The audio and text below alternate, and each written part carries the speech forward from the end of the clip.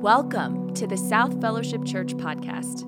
Here at South Fellowship, we exist to help people live in the way of Jesus with the heart of Jesus. Wherever you're listening from today, we hope you're encouraged by this week's message.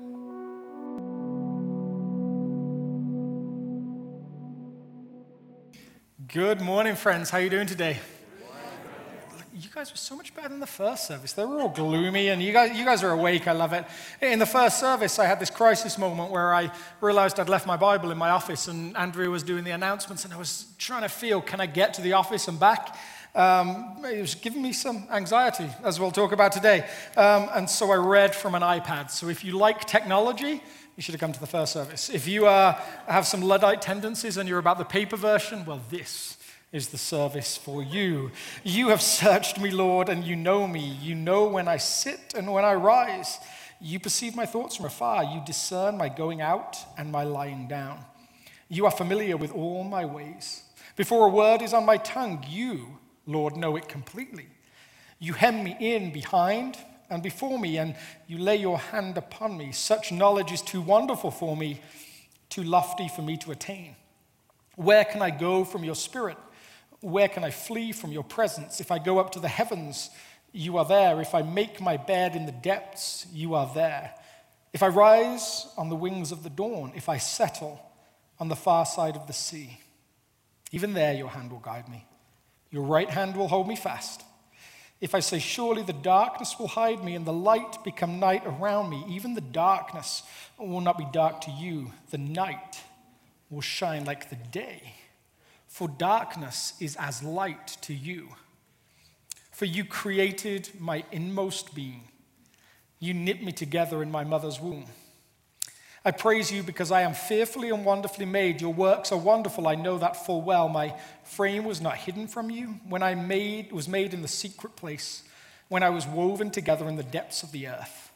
Your eyes saw my unformed body. All the days ordained for me were written in your book before one of them came to be. How precious to me are your thoughts, God. How vast is the sum of them. Were I to count them, they would outnumber the grains of sand.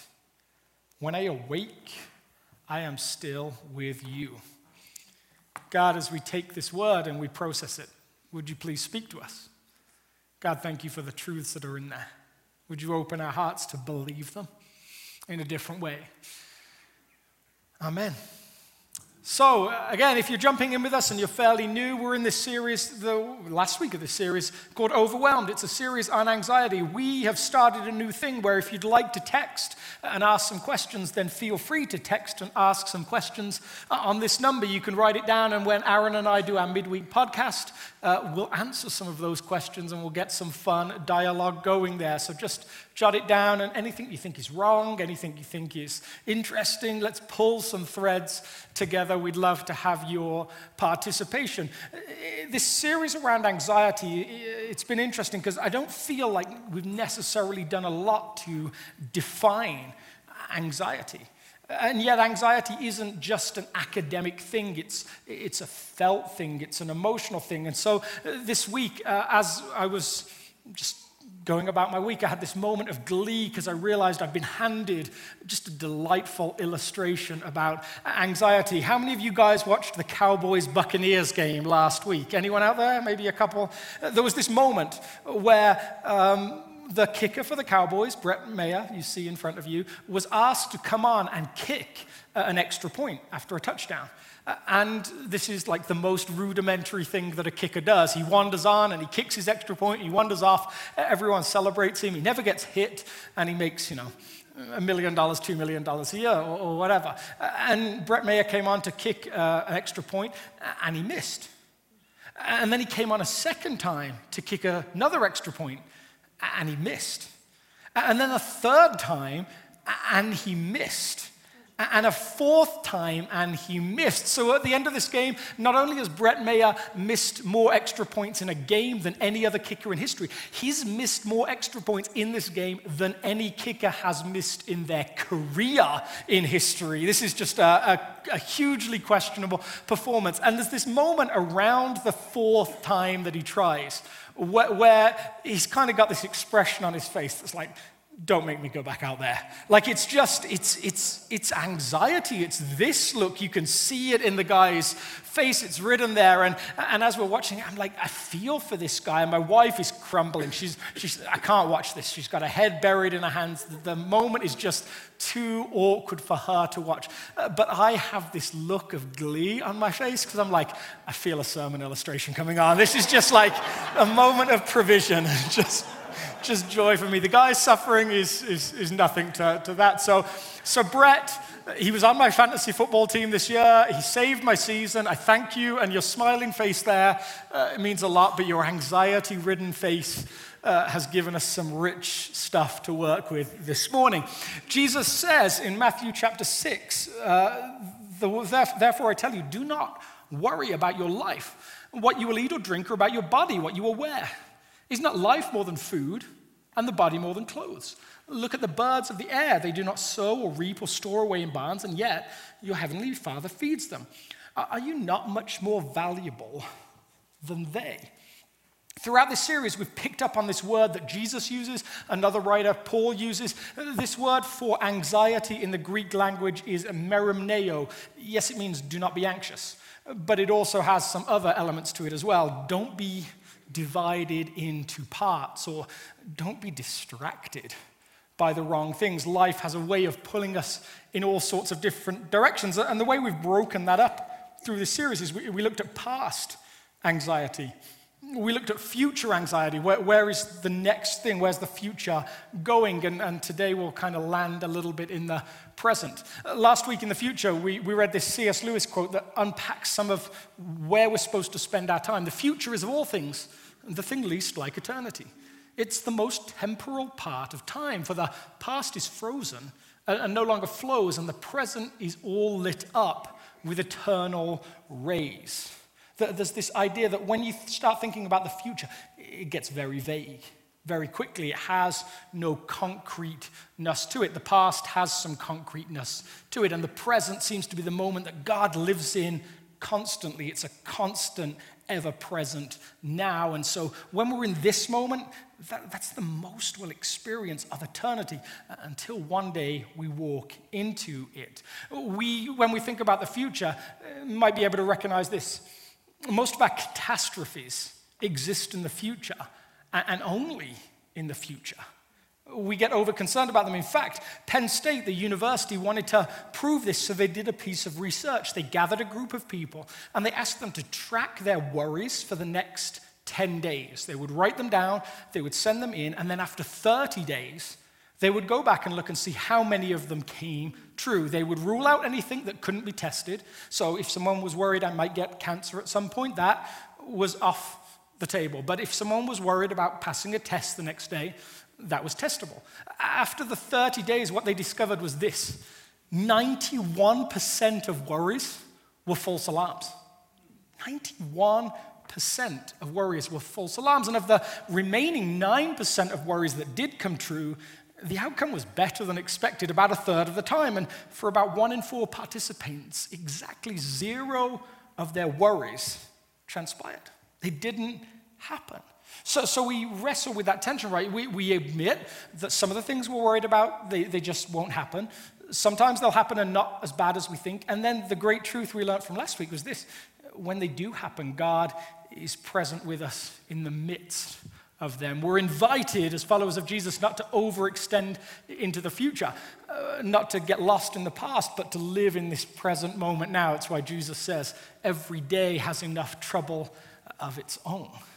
Every day has enough trouble of its own. So now we've dealt with the past and now we dealt with the present. Everything's good, right? There's no need to be anxious anymore, except this present moment.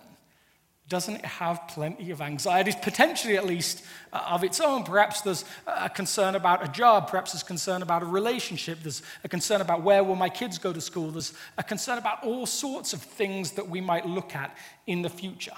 And those kind of break into 2 different categories. On one hand, there's the things that are real, that we actually should be at least aware of, even if we can trust God with the outcome of them. There's the concrete things. There's moments that we might feel like the whole world is falling apart right in front of us, and we are left in the midst of that. And I try to resist showing you cat videos from YouTube fairly well. I don't show them often, but they are a passion of mine. And I came across this one that just displayed anxiety in the present moment really, really well. And so if you missed this, here's a treat for you. If you've never seen a cat show anxiety, you're about to see it now. The scene I'll set for you is this. It's a Zoom courtroom, and something happens here. Mr. Ponton, I believe you have a filter turned on in the video settings. You might want to take we're trying to, can you hear me, Judge? I can hear you. I think it's a filter. It is, and I don't know how to remove it. I've got my assistant here. She's trying to, but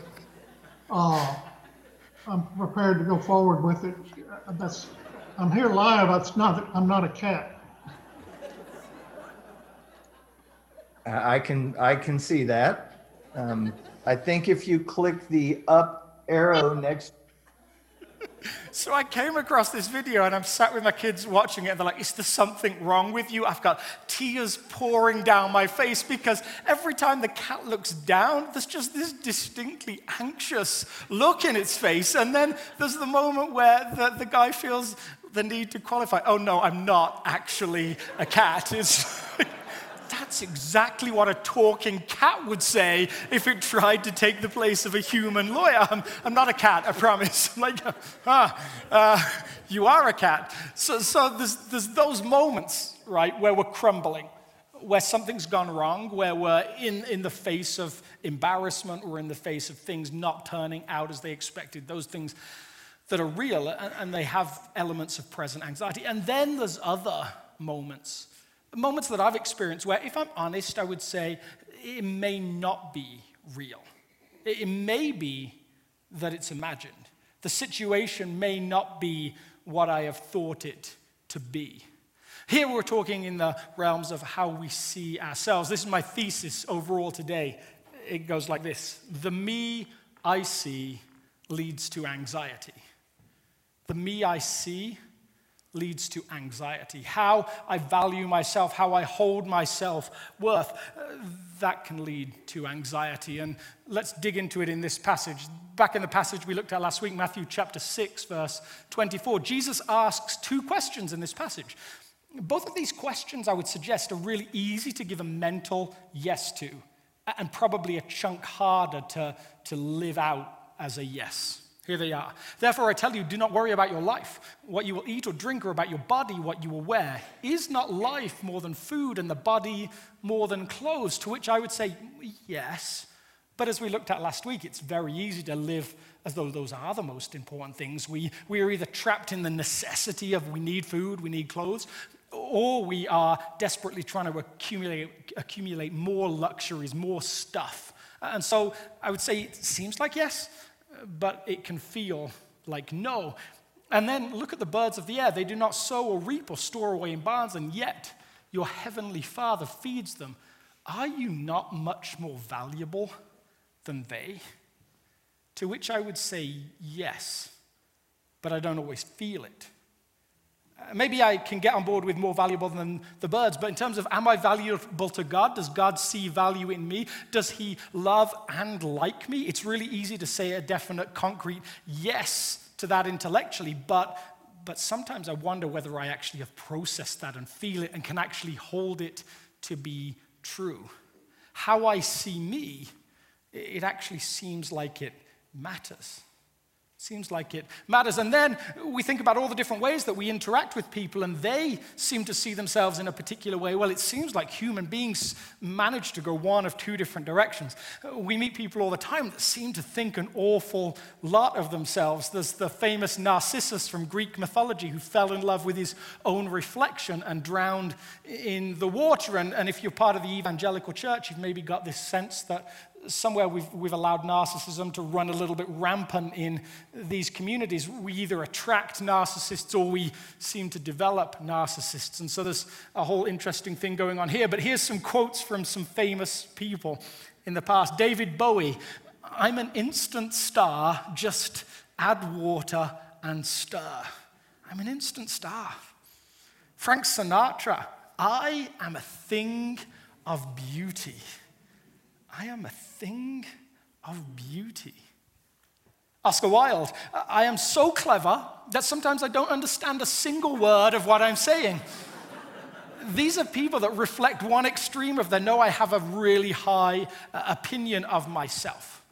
And then there's maybe the middle ground of you say it fluctuates, maybe even from day to day. I love this anonymous one. Some days I amaze myself. Other days I put my keys in the fridge. There's good and there's bad. And then there's the more negative ones. Even when they're humorous, the very great, wonderful Groucho Marx once said this: I refuse to join any club that would have me as a member. It's like a value statement on the club and the person. Maybe you felt that way about a church. I'm not sure that if they want me, it's the place to be. This is Taylor Swift in a recent song. It's me, hi, I'm the problem, it's me. At tea time, everybody agrees. I'll stare directly at the sun, but never in the mirror.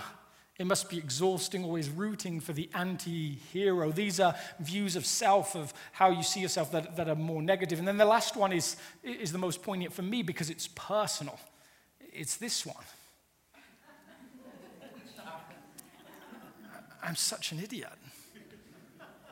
Alex Walton. And there's some humor to that, and yet, here's the thing, in different settings, in different moments, when I failed again at something that I should have learned better about by now, when I reflect back on past moments, when I think about things I should have done and didn't do, what catches me off guard time and time again is the vehemence that I can say things like that over myself. And perhaps you have something too. It may not be this word, but maybe it's something else. Maybe it's I'm such a loser. I'm ugly. I'm no one likes me. I could go on and on with the list, and I won't because it's personal to you. But there's maybe something that you've said about yourself. Nobody will ever love me. I have no value. There's the statements that can catch us off guard, that reveal something in ourselves, something deep down inside. We are people. We wrestle with our identity.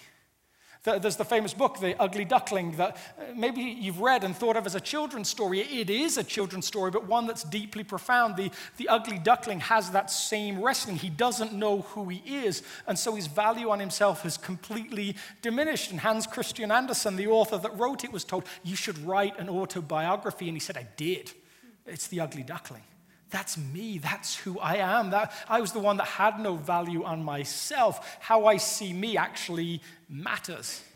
And it matters not just because it's internal and how I'm processing it, but because of this next statement. How I see me affects the me you'll see.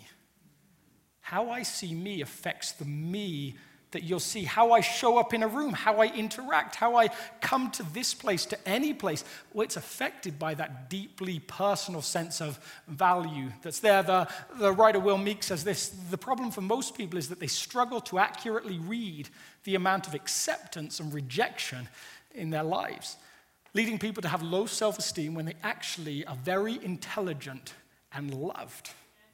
We get trapped in what you might call a vicious circle that seems to go round and round and round as we wrestle with our own identity and have to either prove to others that we're more than we seem or struggle to find any acceptance from them. It includes some of these elements. It starts with I'm not good enough or any place in the circle. We compare ourselves to others and we start to say we don't belong, so we compensate with stuff, with feelings. We become judgmental of anyone that doesn't fit or doesn't seem like us. Then we feel lonely and isolated and not part of the gang, and so we're not good enough, and we go round and round again, and the circle spins faster and faster and faster, and our sense of self-worth and our sense of how others see us, they all get caught up in that.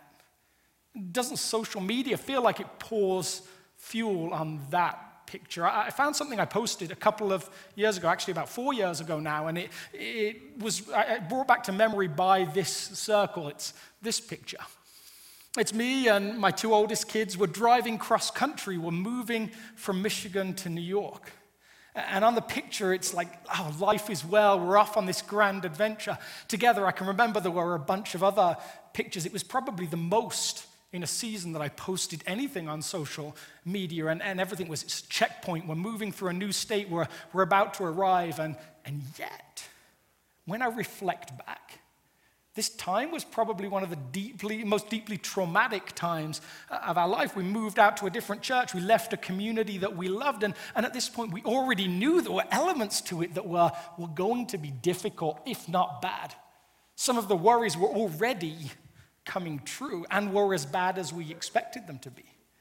And yet what I needed, it seems like, to show everyone was, no, life is well. This is a good move. Everything's going to be great.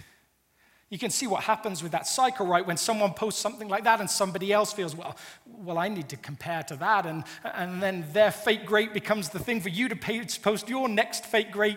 And it just moves and moves and moves, circle after circle after circle. And it's no wonder that this became an axiom 200 years ago and could be for today. It's a French axiom: pretend to think well of yourself, and the world will think well of you.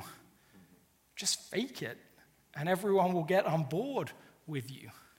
It seems like how I see me it affects deeply the me that you see. And it's all linked to this idea of self-esteem, of self-worth. And so I went rooting around in different biblical writers to see what could I say about self-esteem. And here's the problem: it's just not in there. The biblical writers don't have any sense of self-esteem. It's not part of their language. Not at all. You might say this: the biblical writers as a whole recognize no possibility of self-esteem outside of healthy relationship with our Creator. The story of Scripture is one of true identity lost and then recovered through God's entry into His world. So when I go through this moment where I'm like, I just need to think better of myself, that has never worked.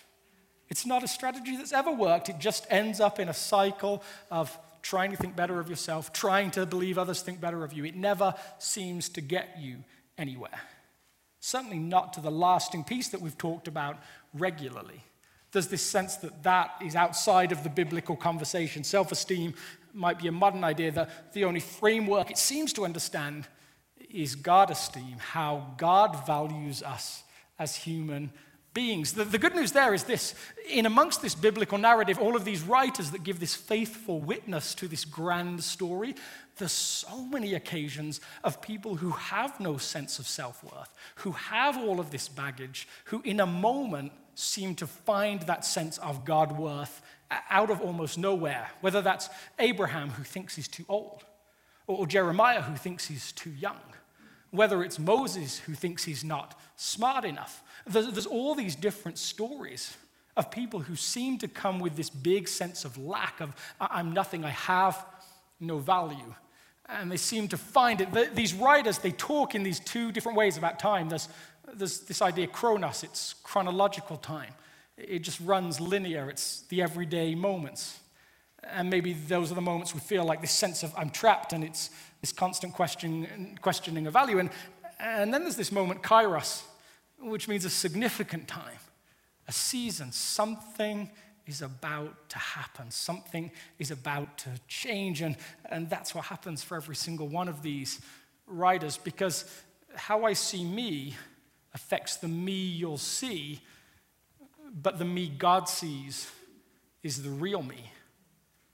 That's this overriding argument within the biblical writers' works, that they say that we can't really know ourselves even, that actually even when I think I've got a handle on myself, there's something better at the core, there's something more at the core. I don't see the real me, only it seems God sees the real me.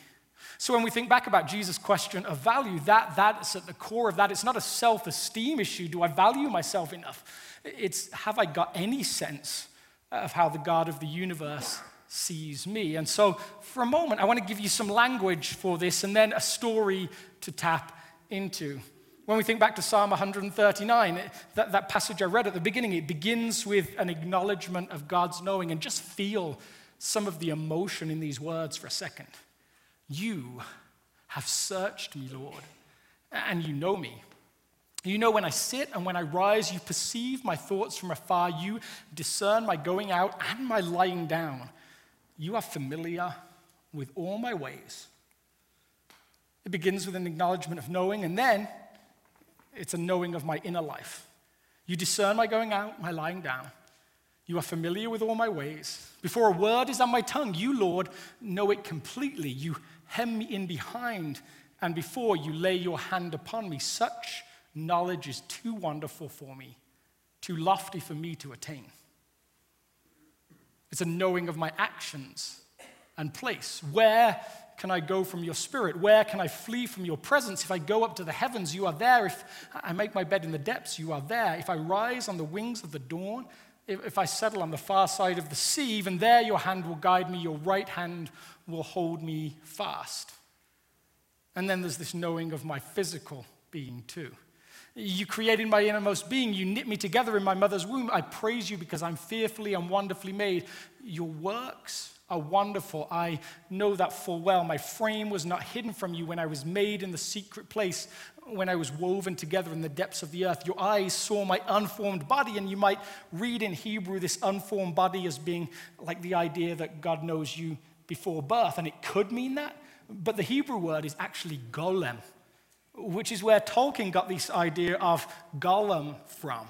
You know my broken side, you know my messiness, you know my ugliness. This psalm is a psalm of knowing. It's a psalm that isn't dependent on behavior. It's a psalm that is simply located in this is who you are and this is how you are valued. And it finishes with this idea, how precious are your thoughts about me, God? How vast is the sum of them. Were I to count them, they would outnumber the grains of sand. When I awake, I am still with you. And every time I read this, I'm invited into this thought process. I'm reminded of every beach that I've ever taken a stroll along and the number of grains of sand that are on that beach. I'm reminded of every sand trap that I've got stuck in for 3 or 4 shots. And I'm reminded of the number of sand in that sand trap, of every kid's play sand pit that I've come across. There's an infinity of thought there, and that language is, this is the way you, child, are thought about. If I were to count these thoughts, they would outnumber the grains of sand, and when I awake, I am still with you. In every single way that we long to be known, this psalm encompasses it. It's got these elements of my inner life, all the things going on inside me, the things that I've done, and even my own physicality with all the questions that I have about it. Do I like my body? Do I like the thing that it's becoming as it ages and it starts to slowly fall apart? There's a few shakings of head. It's fine. But it's loved, right? It's like, no, you are valued in your entirety. In our struggle, I would suggest, for how I see me and how it affects the me you see, is this conflict between our desire to be known and our fear of being known. What would happen if people could see me? There's this desire for those that first and this fear of the same. And what happens in this psalm is we're invited into this picture of a God who both sees completely and still loves completely. It's a value question that is locked in there. Those are words, and we'll get back to those words in a minute, but this is beautifully encapsulated in this story of one of the Bible's beautiful invisible characters. It's this story of this guy called Mephibosheth.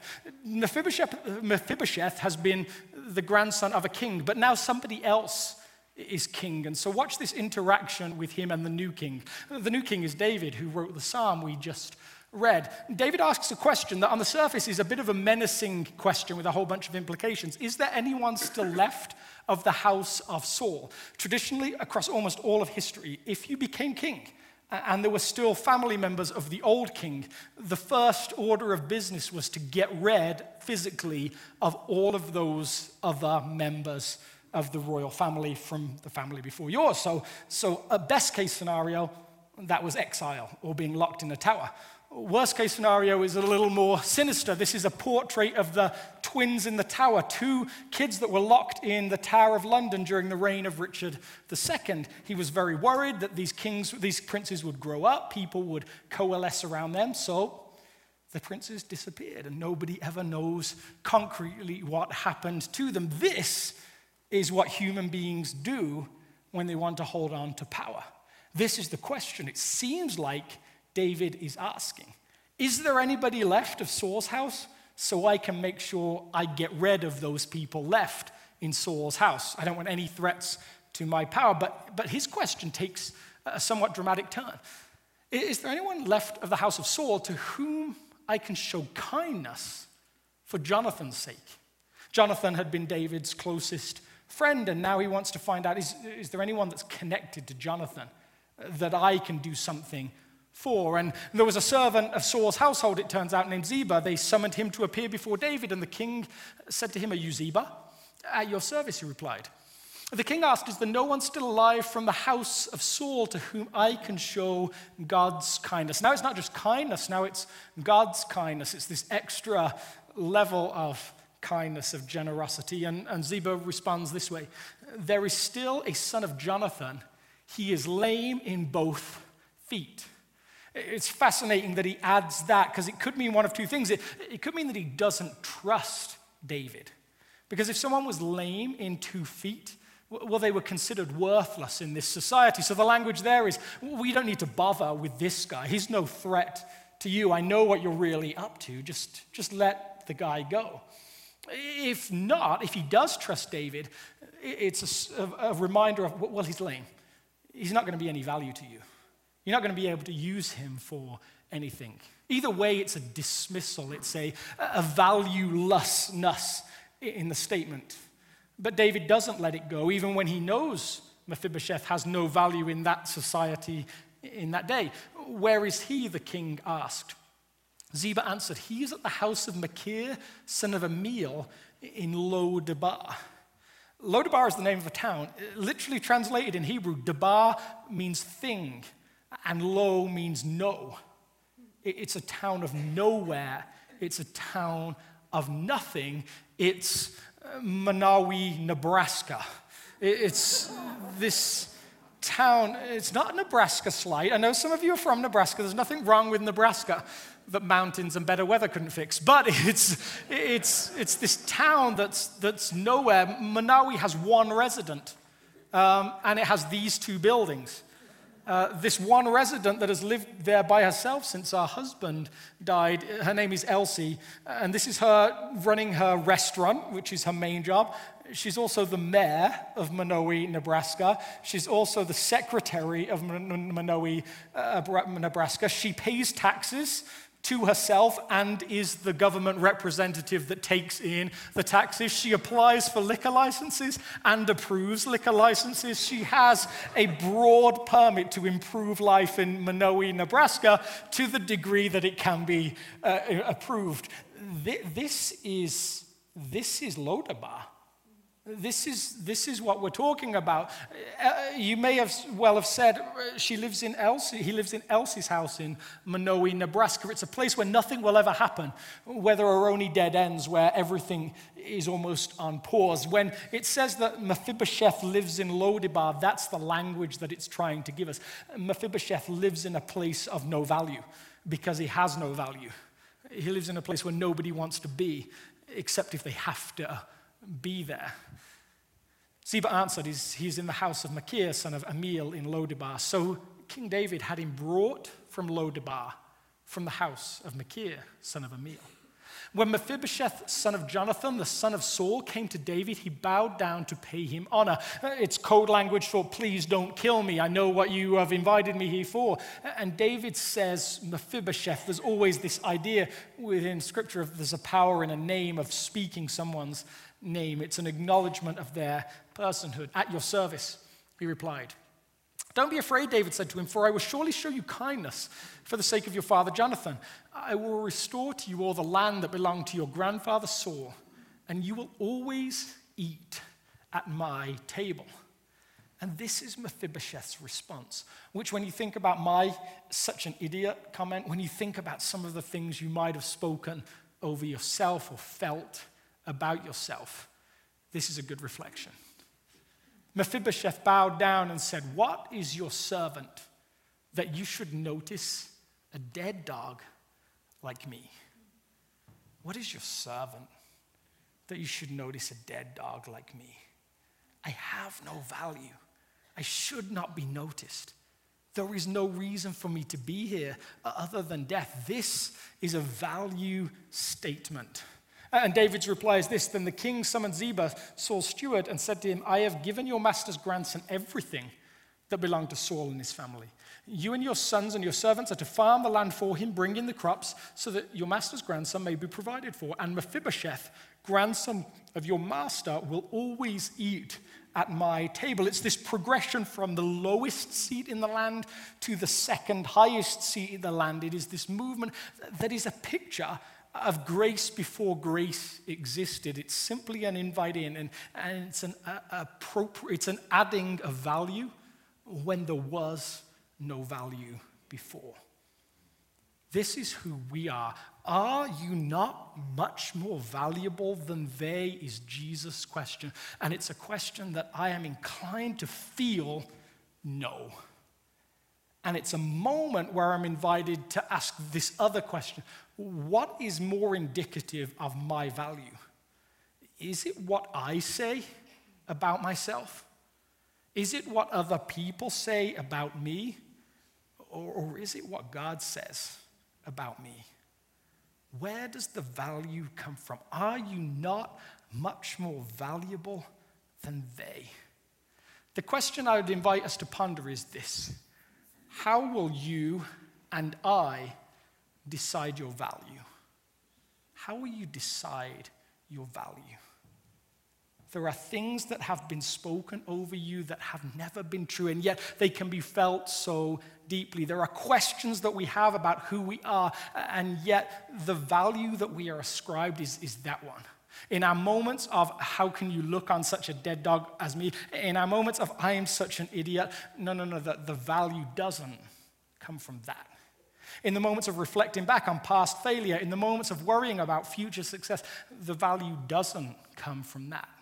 In the moments of questioning, will I have enough food? Will I be able to get all of the food I want? Will I have enough clothes? Will I be able to get the right clothes? The value doesn't come from that. We are, as a species, are people wrestling with our identity and wrestling with our value. And there is no language within Scripture that says just work on your self-esteem. It's not to say that you can't work on that with a counselor somewhere outside, but within the church language, there is no language for self-esteem. There is only language for the value God gives. How will you decide your value? And so I'm going to invite Aaron to come, and he's going to sing a song over us, a song about Mephibosheth. And in a moment, I'm going to invite you to stand, and there's going to be about 9 or 10 people that'll be here out the front. And they have something about value, some words from Psalm 139 that they would love to read over you. Because things have been said to you, and things have been felt by you, and they're not true. And these words are true. And so I'm going to invite, would you all stand with me? And I'm going to be coming to one of these people because these are words I would love to hear spoken over me. And so if you choose to come, and you're free not to come, but you're very welcome to come, I'm going to invite you to come and just share your name with the person. And they're going to read the words and give you a card to take away.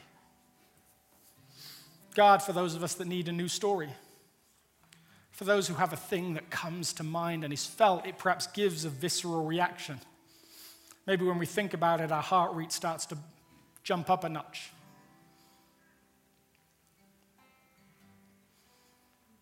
For those of us that need a new story, would you help us to receive your words? We are fearfully and wonderfully made. You think about us more than the sand in the beaches, the sand traps, the sand pits. You know our coming out and our going home. were we to disappear to the far side of the world, there, you would be present. You would know us. God, we're invited to bring all of our shame, all of our wrestling and insecurities. When we hear new words spoken over us, God, would you create a moment, a kairos moment, that is transformative? Amen. If God is working in your life through this ministry, join us by partnering with us. You can give online at southfellowship.org/give. And thanks for listening. We hope you have a great rest of your day.